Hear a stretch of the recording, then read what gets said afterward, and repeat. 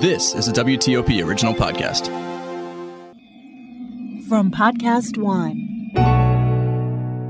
Previously on Colors. This is probably going to shock you. I remember when I first started my law practice, I would have people say to me, you look like an Indian. Are you an Indian? And yeah. I didn't know you people were still around. His name is John Echo Hawk. He's a member of the Pawnee community in Oklahoma. He's also executive director of the Native American Rights Fund. I used to hear it myself. I'll be darned. Never occurred to me. Today, I still have Indian people tell me that same story. That is amazing. That is really incredible. That's the headline of the whole podcast.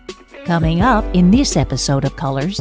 Evanston, Illinois has become the first city in the country to approve reparations for descendants of slavery. But hold on. I cannot support, and I did not support the resolution that was in front of us, which was a housing plan that we had called reparations. Cicely Fleming is an alderman on the city council, which voted 8-1 in favor. Her vote, the lone one against. Part of my issue with that was that the money does not transfer to the black family or the black individual who faced the harm, redlining and housing discrimination. Her concern is that the money would be given to organizations that caused the harm. Why are we then going to, give cash to banks and mortgage lenders who, I would say current day are still active in that practice, right? That's coming up in this episode of Colors.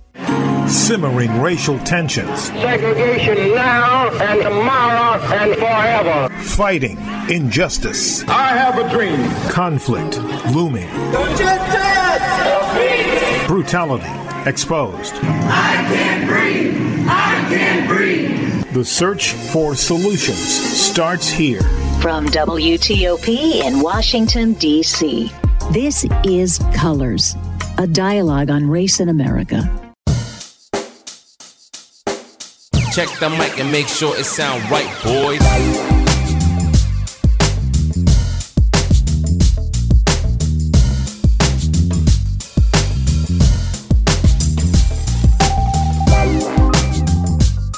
I'm Chris Core, and I'm white. I'm JJ Green, and I'm black. And this is Colors. Well, Chris, reparations. You've been talking about it for years. We've talked about it a few times on this show. And we finally got something going here. And we have someone with us today that I think is going to shed some significant light on this topic.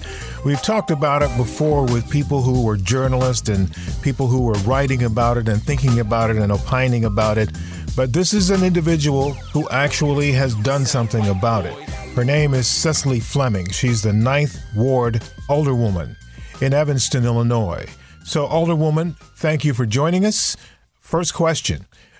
You wrote recently statement on Resolution 37R27, and that was a vote, I believe, that had to do with the adoption of resolution of reparations for Evanston, Illinois. And let me just read what you said very briefly, part of it.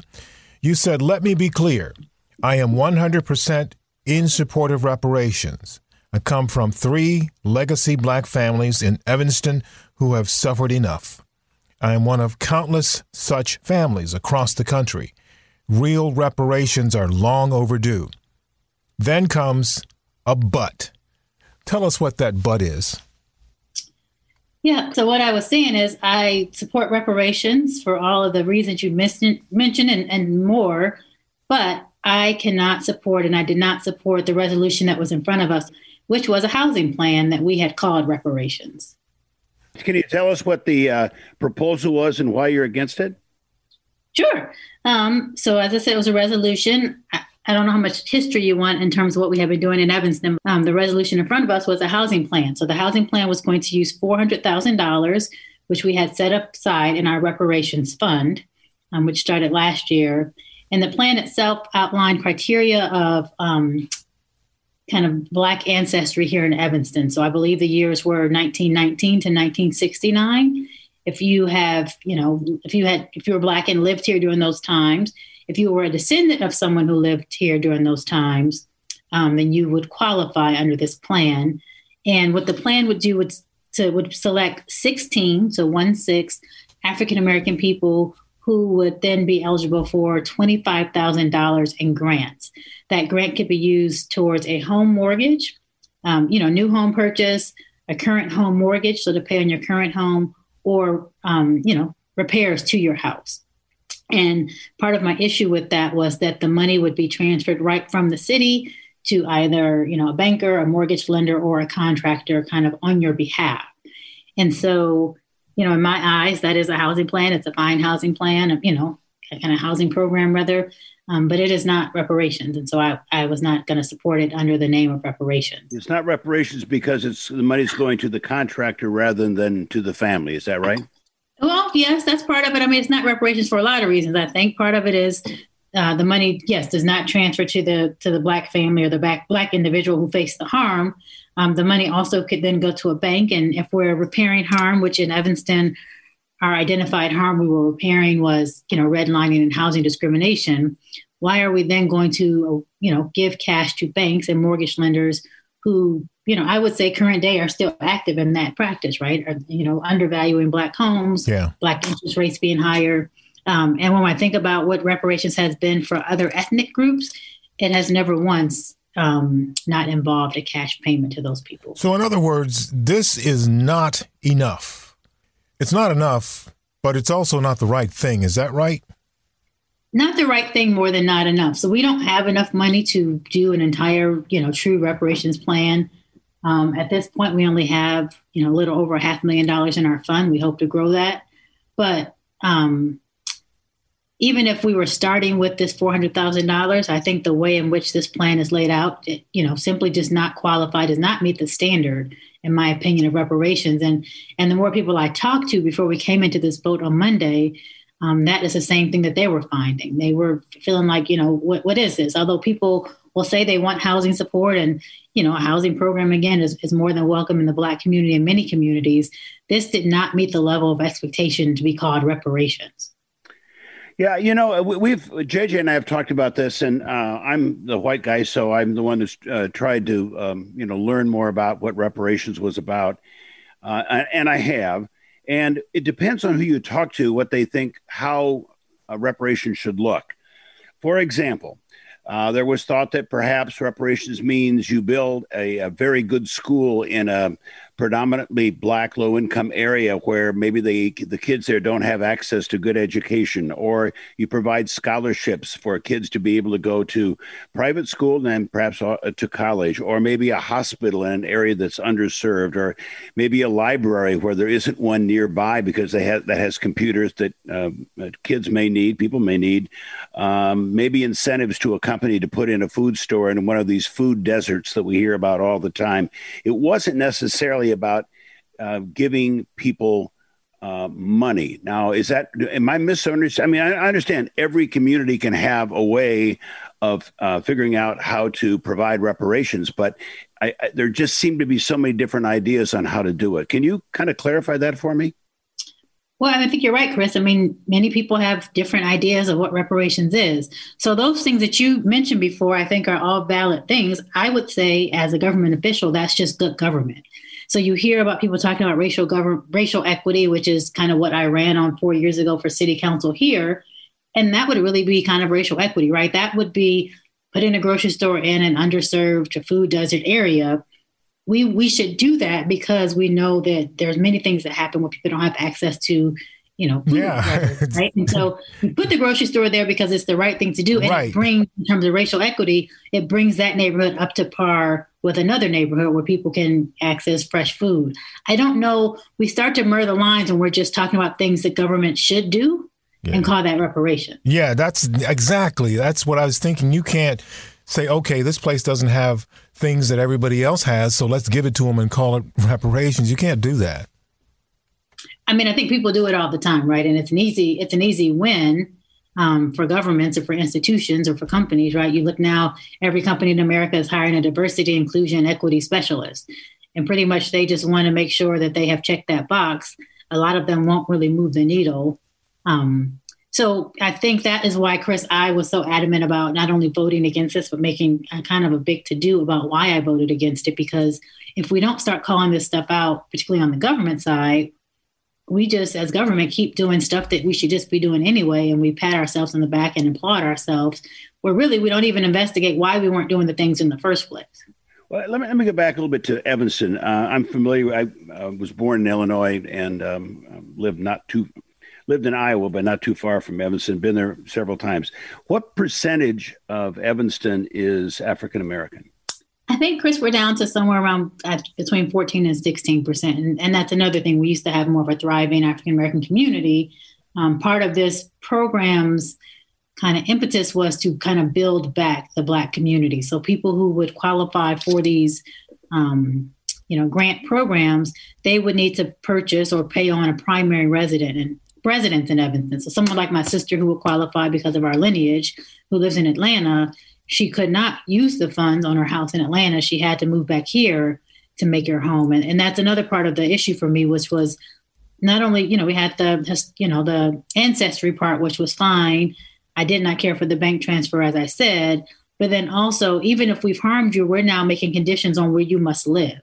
And so I know lots of Black people who left Evanston, including myself. I left for some time. I think we assume that everybody Black left because of income or because of cost of living. And I think that just falls into another narrative that, white society puts out there about African-American people. But if we owe you the money, if we've decided that we made a harm that we need to repair, that repair cannot be contingent on where you decide to live. Everyone. How would you ideally do it? Then let's say you've got $25,000 for how many families did you say it was? Right now it's 16 because 16 families. Yeah. Would you just write a check and give it to the families and call that reparations? Because that, to me, I would, because that's what the Jewish community received. I mean, that's what they, they just the Germans, and of course we're not in Germany, but they just granted, I can't remember what the amount was, some kind of millions of dollars to still Holocaust survivors, who have suffered even more during the COVID-19, right? Yeah, but then, all right, so you do that. You give them $25,000 to these 16 families. And then what? Is that then they're considered fully repaired and life is fair for them and everything is rosy? I mean, I just don't. That isn't how life works, unfortunately. You can't buy your way out of hundreds of years of discrimination. I don't think. I mean, you can make amends and do the best you can now, but throwing money at it, I don't see how that really changes much to begin with. At least after a temporary period, the money will be gone, and then what? Well, Chris, you boil it down to an issue of, that this is going to somehow rectify slavery, right? That this is or discrimination. We're not doing slavery here in Evanston, but even housing discrimination.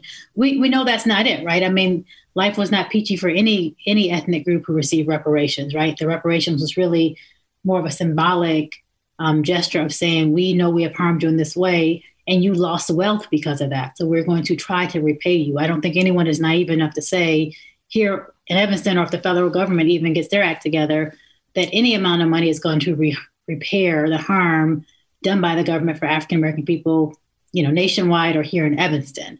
But I think to subject us to reparations that is based on something that we don't get a choice in, it's for sure. I mean, it's almost insulting, right? And so I'm not saying that reparations is going to atone for all of the things that Blacks have encountered. No Black person is going to tell you that. And not until white people start to think about their own personal responsibility, and the repair that needs to happen are we ever going to have some kind of more racial harmonious times?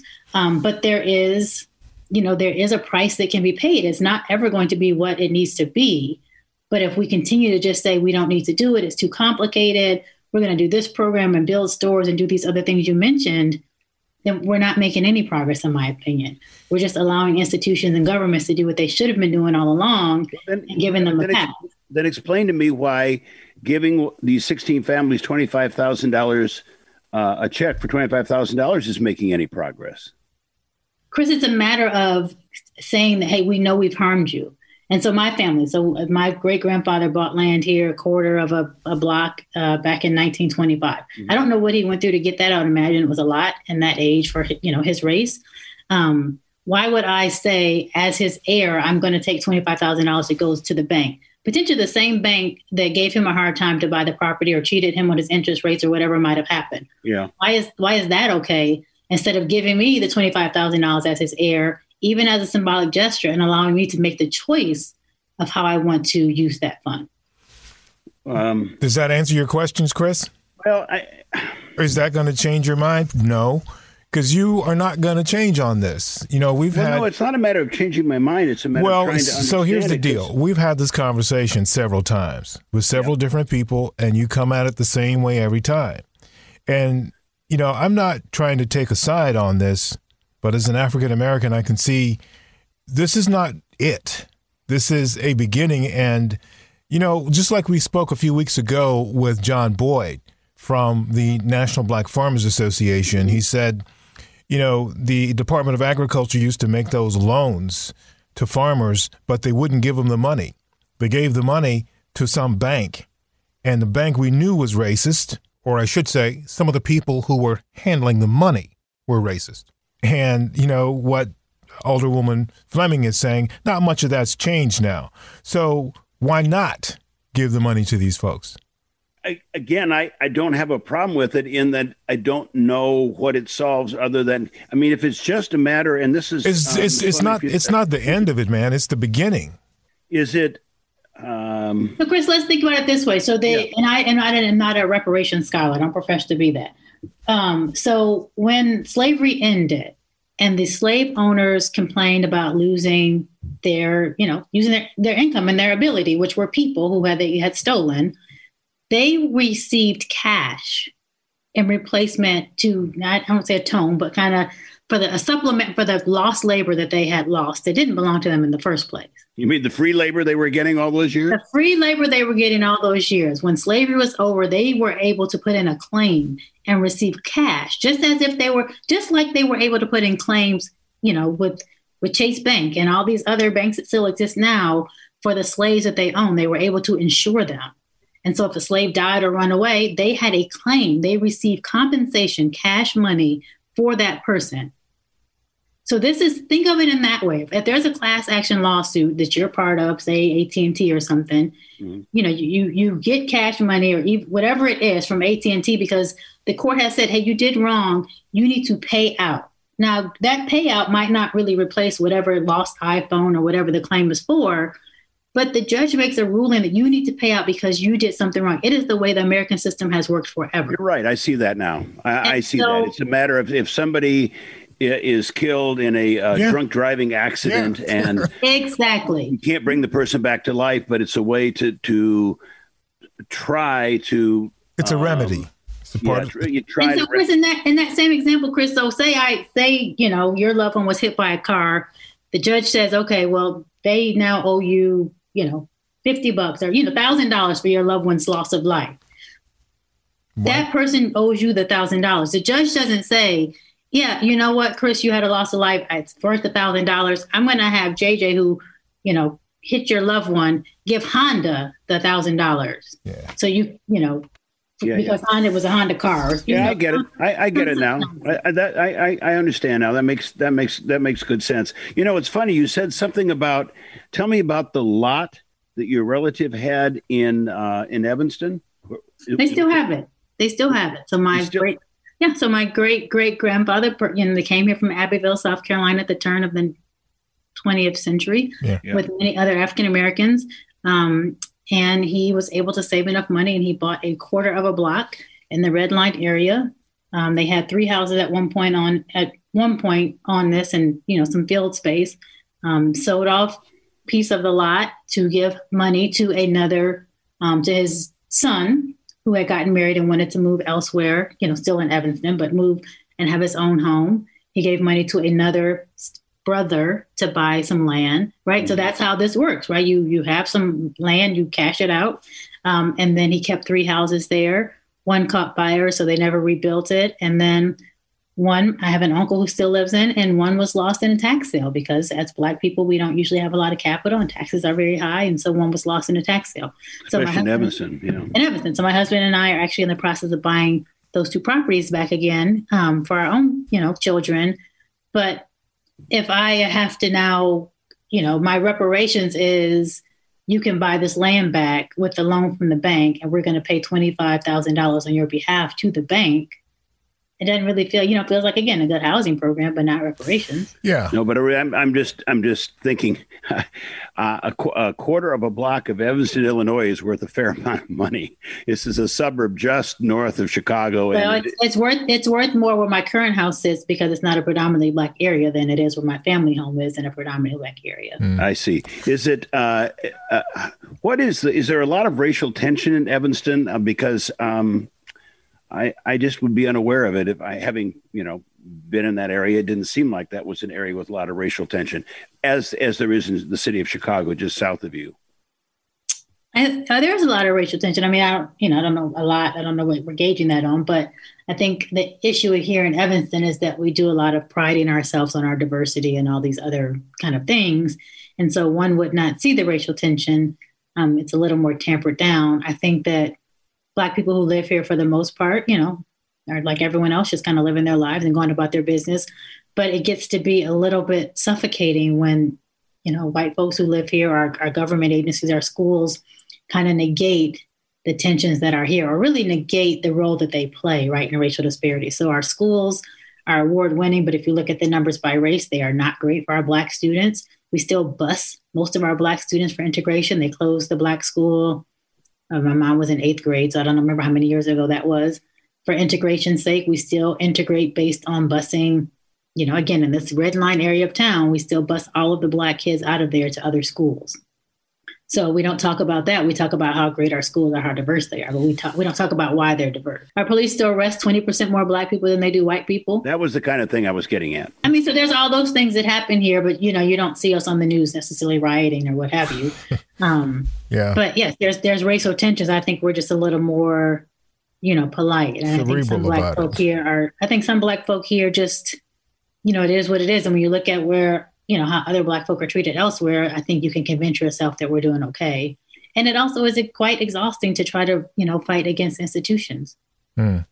Well, you know what? Speaking of institutions, there were 9 people on the vote, and 8 other people voted yes, and you voted no. You were the only vote that was no. And you said in your statement, Evanston's government is basically asking Black people whom they've harmed to, quote, trust us. More is coming, when we have not yet earned their trust. You said this mistrust is amplified by telling the entire world via interviews and press pieces that our actions are historic, precedent-setting, and replicable.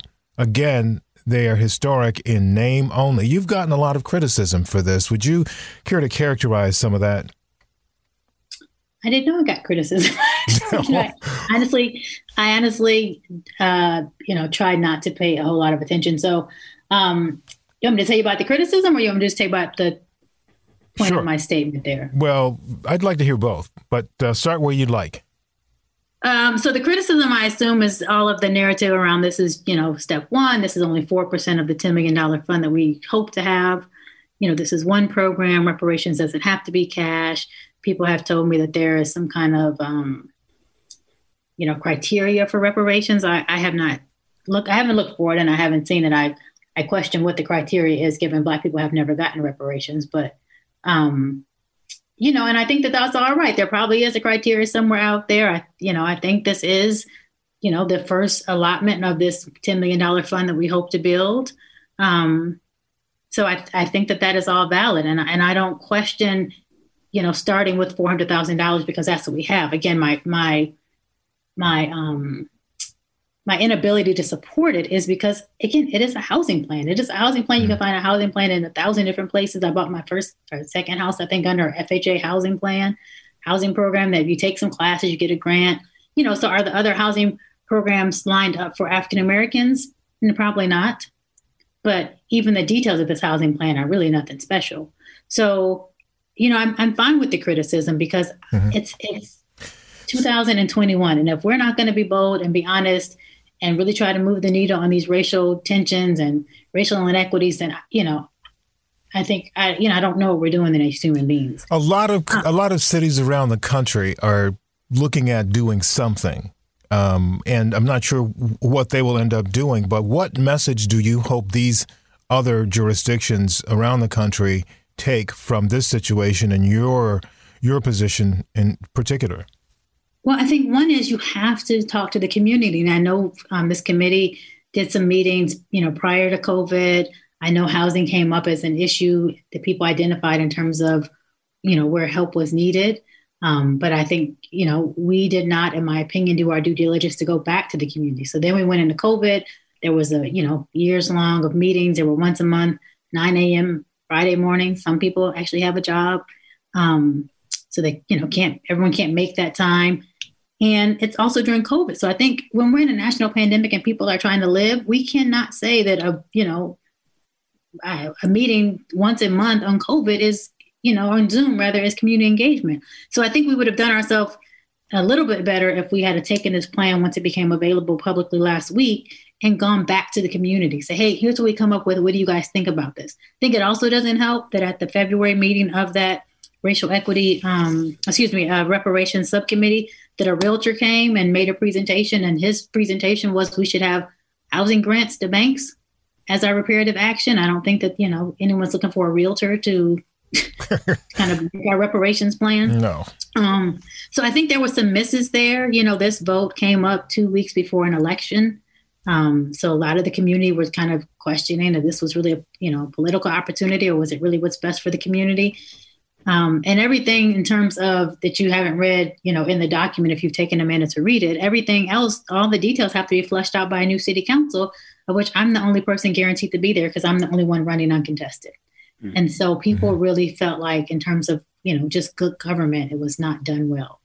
Yeah. So I would say to other governments who are looking at this, they really do themselves a disservice if they don't engage the Black community. And I don't mean like a couple town hall meetings, right? Like the Black community really needs to tell you what they need. And you need to be less about what you think is best and more about what they have told you they need. So if we had said, JJ, we're going to do at $25,000, I would just say is a lot, because if we only are going to have $10 million over 10 years, $25,000 gets you, I think, 400 people.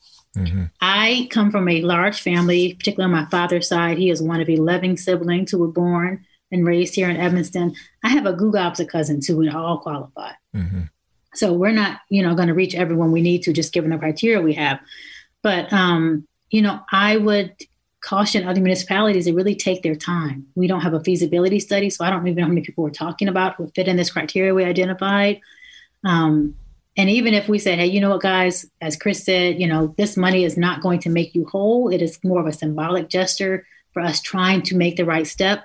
So based on the funding we have and the number of people, we're going to give everybody $200. I think people would have respected that a little bit more, because, again, we're not making you whole. We're not bringing you anywhere near where you would have been without racism. But we're trying to do what we can with the limited funds we have. That's really interesting. That's a really good way to put it. Yep. I totally get it now. Well, Alderwoman Alderwoman Cecily Fleming, we've asked others, particularly Robin Rue Simmons, who was one of the leading proponents of this idea, to come on the program to talk about it, and we haven't gotten any response from them. We thank you for being bold enough to say no and then standing behind your no. Agreed. Agreed. And can't say enough about just how bold you are and brave and just talented as well, and for coming on the program. So thank you so much. Well, thank you. Thank you so much for having me. It was a very hard vote, as I said last night on CBS or wherever I was. It was a very hard vote, but I come from a family with deep lineage here in Evanston, and I'm the fourth generation to sit in public office. And so I take my role extremely seriously. And I had heard from so many African-American people when this started a couple years ago. We started with a lot of fanfare, and now that this had come back up, people were excited and interested. And I just really could not, in my soul, I could not tell our people this was okay. I could not tell us that we were getting these little bit of crumbs and we were supposed to pretend like we were having a full birthday cake. I just feel like we have got to really go hard for, being truthful and honest about what is and what isn't. And if we can't do that again, after a year of people sitting in the house and folks dying and everything else we had to watch while we all were in our homes and some people outside, it's just not worth it for me. That is absolutely brilliant. Thank you so much for doing that, and thank you for coming on the show. Thank you for having me. I appreciate it. Have a great day. We'll be back in 2 minutes with more on this, and then the stunner of the show, our surprise connection to Michelle Obama, former First Lady. You're listening to Colors. I'm John Board, a black male from Boydton, Virginia. It appears as though in the black community, the word black farmer has such a bad taste because of slavery, because of the bad history with blacks and the South and sharecropping and all of these things. Yes, those things happen, but we're still black farmers that own their farms. Granddaddy Thomas would say, land ownership is the next best thing to freedom. And when you throw the plow in the ground and you smell the ground, he said it's the smell of heaven. Every step you take, every step you make requires land ownership. You can either own some of God's country or you can be trespassing and walk on somebody else's. Those are the choices that we have. And especially as blacks in this country, if we can afford a new Mercedes-Benz, we can afford 5 acres in the country. Go out and buy some land. And I believe that we can do better. And I want to change the perception of farming and agribusiness. Okay. I want more blacks to start looking at taking jobs in some of these agribusiness companies where we're totally absent. And I want us to start buying some of these companies, especially these athletes that can afford them, to start buying some of these agriculture companies. This is Colors, a dialogue on race in America. Well, JJ, we've discussed reparations on several occasions, and everybody has a little bit different take on it. And, you know, it took me a while to understand what she was saying in terms of the $25,000. And now when she said it's like, I don't know, if somebody files a lawsuit against a drug manufacturer because people died of it, you can't, you're not going to replace your father for $50,000. But sometimes judges say, okay, you owe all these people $50,000. Doesn't replace it. It's a matter of owning up to the fact that you messed up, and this is sort of a way to apologize. I guess that's the best way she was trying to tell me. And if so, I do understand that. I get it. The reason I was wrestling with it is because, and then at some point later on, she said, well, we still don't have a good school here. And that's why I go back again to the idea of, well, money like that could be used to build a really good school in areas that need good schools. But, maybe we all have different ideas. Yeah, but then again, you have those who disagree with the idea of putting the money into schools, or putting the money into college scholarships or food stores, things that should be done anyway. Yeah, that's right. So that's the problem. Those are things that everybody has a right to. So then trying to say this is a special gift or no, man. So, but let me take the food store bit a little bit separately. So that's a private enterprise. Right. So my point of saying, if you took some of that money to incentivize Safeway, I don't know what chain is in Evanston, but let's say Safeway. And Safeway, you say, we need a store down here. And Safeway would say, I don't think we'll make enough money. I'll tell you what, we will, give you tax-free. We'll give you this break. We'll help whatever it takes to incentivize you. But this is one of those food deserts. And we need a good grocery store down here for people to have access to good, good fresh fruits and vegetables and other types of food. So that wouldn't count against what wouldn't count as reparations, though. Well, maybe not as reparations, but it would be things you're saying government can do. Government would have to decide they're going to incentivize, and I guess they do that, don't they? They do that in some cases where they try to create. They do give people, ironically, who they give big tax breaks to are people that are building stadiums. So I guess they could certainly do that for a grocery store. Yeah, and the part of this is really important to note here is that. As Alderwoman Fleming said, you can't take something that people have a right to, that you should do, and then try to dress it up and make it look like it's something else that's special that you're getting. And the big part of this for me is that piece about giving the money to these contractors and banks and realtors and stuff instead of directly to these people, as if these people can't be trusted with the money, you know? Well, also, if we go back again to the John Boyd, exactly, of the black farmers, it's like, wait a minute, you can't give that money to the bank because that was the bank that wouldn't give me the money they promised to give me. Exactly. This is exactly what the point is. So that's why I totally get what she says, and it can't be all of these other things that we say are so great because they're, you know, those aren't gifts; those are rights. You know, and, not that reparations are a gift, but, that's something that has to be done separately under separate cover for a different reason. And it's because you have to do it. You have to try to make it right. I mean, a lot of people have died and gone on, and they haven't seen a nickel of any of this that's going to be done. So there's no way possible that you can fix it for all of those people that are gone, but you can do something.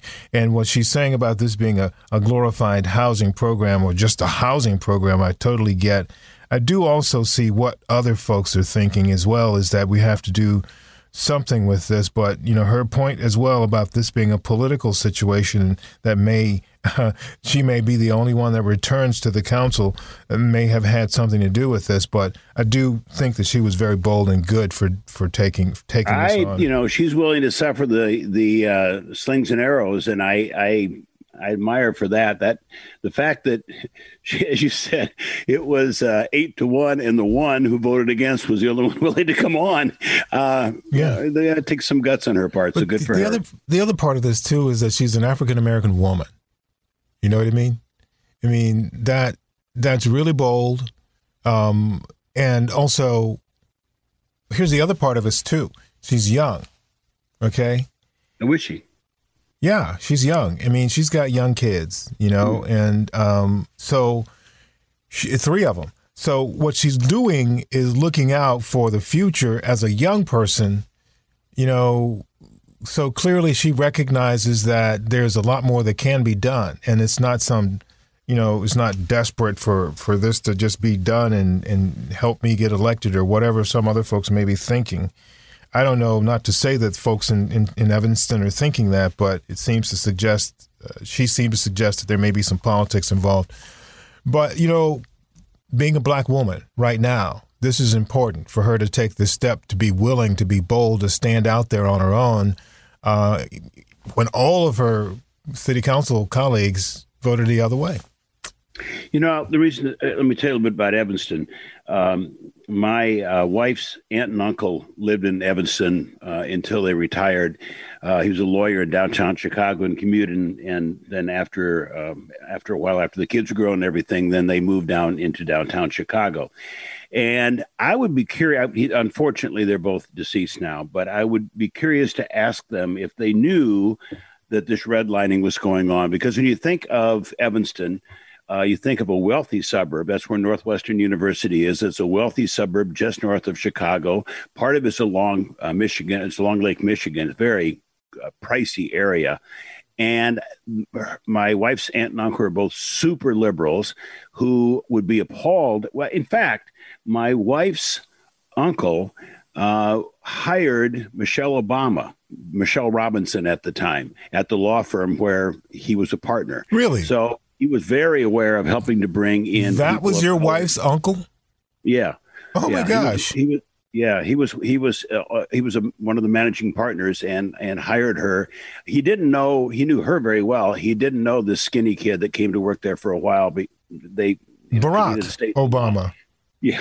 Well, yes, that's his name, I believe. Yeah. Yes. But anyway, so they would be appalled by this. I wish I could. His name was Bix. I wish I could ask Uncle Bix, did you know about all this redlining and how much racism was going on in this otherwise very expensive Tony Chicago suburb? But unfortunately, can't do that.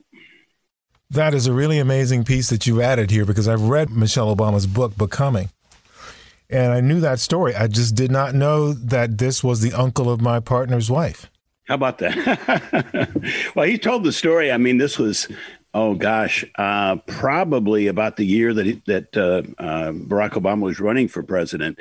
And he was talking about, because I think Barack worked there for a brief period of time, and then they decided if they were dating, they couldn't work in the same law firm. And Barack didn't really want to work there anyway, so that turned out to be a good thing. But she was a very good hire, and he was, was thrilled and glad that they had hired her because she was a very smart lawyer. She was indeed. Is indeed. Is indeed. I'm J.J. Green, and I'm black. I'm Chris Core, and I'm white. And this is Colors. Coming up in our next episode of Colors. A lot of big companies have come out with some big talk about what they're going to do to address systemic racism in the U.S. One big company is Bank of America, and they've made a big move, $1 billion. So we made this commitment back in June of 2020. Ebony Thomas is the Racial Equality and Economic Opportunity Initiatives Executive at the Bank of America. This commitment really enforces the connection we have to our community, the importance of this in our community. And what we know for generations is that systemic racism has created a racial wealth gap in America.